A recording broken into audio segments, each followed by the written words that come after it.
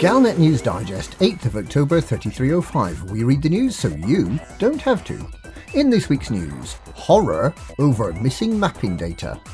Starvation fears as crop yields fall further. Professor smashes spanch. Fears over paint job availability.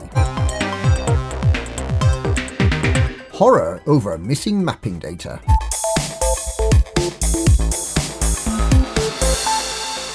Explorers have reacted with horror to the news that all information about who mapped which planet first has been lost following a freak natural accident on Thursday.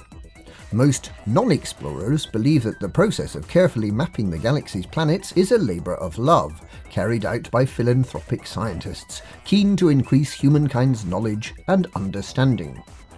In fact, exploration is driven by two key motivators: the explorers' desire to get their hands on some of Universal Cartographic's money, and the desire to get their name scribbled all over the galaxy. It's a bit like being paid to be a graffiti artist. Tag a planet, get paid handsomely. For most explorers, it's the delight in becoming famous from having their name printed across the galaxy that's most important. That, and the schadenfreude of hearing about other explorers who got there second, and didn't get their name on any of the planets in the system, because every single one of the planets, including the tiniest, least regarded ice world, has been methodically claimed by just one commander. So it comes as a shock to find out that Universal Cartographics has been keeping the mapping data in a box of floppy disks that was accidentally wiped by a lightning strike on Thursday, during which Chief Curator Dav Stott's hair was also set alight. Commander Stott is said to be recovering well, but his hair might look a little thinner. As for the mapping data, it's believed that there is a tape backup, and technicians are working through the night to restore the data as soon as they can.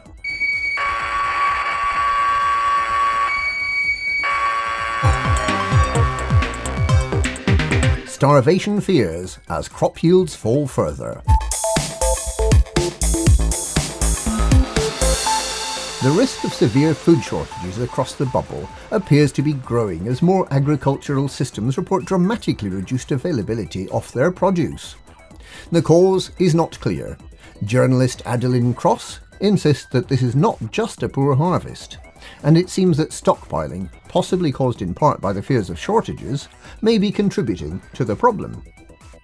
The shortages appear to be affecting mainly fruit and vegetables, raising concerns that pirates in particular may not get enough vitamin C, and may in fact become scurvy pirates.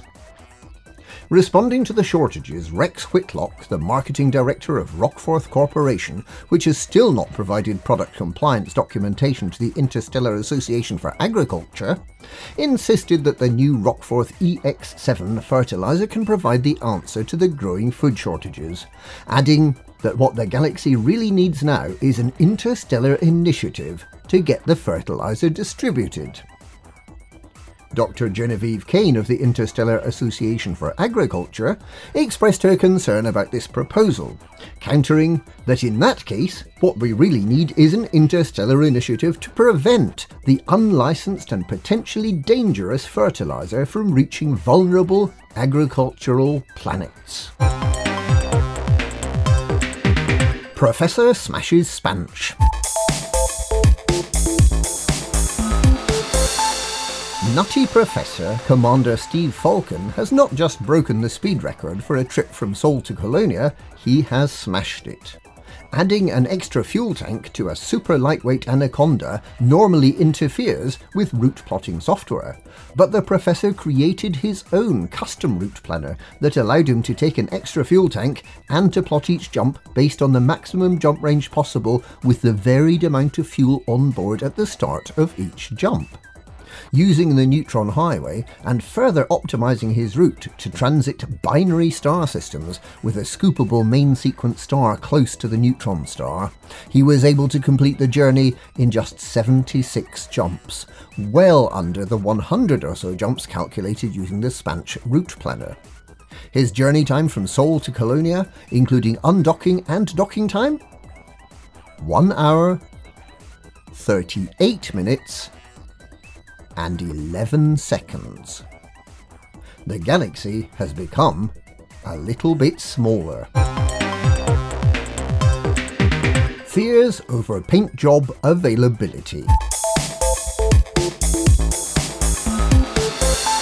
With the driving force behind many of the most colourful paint jobs leaving the Pilots Federation, commanders have been voicing their fears that the supply of paint jobs may soon cease.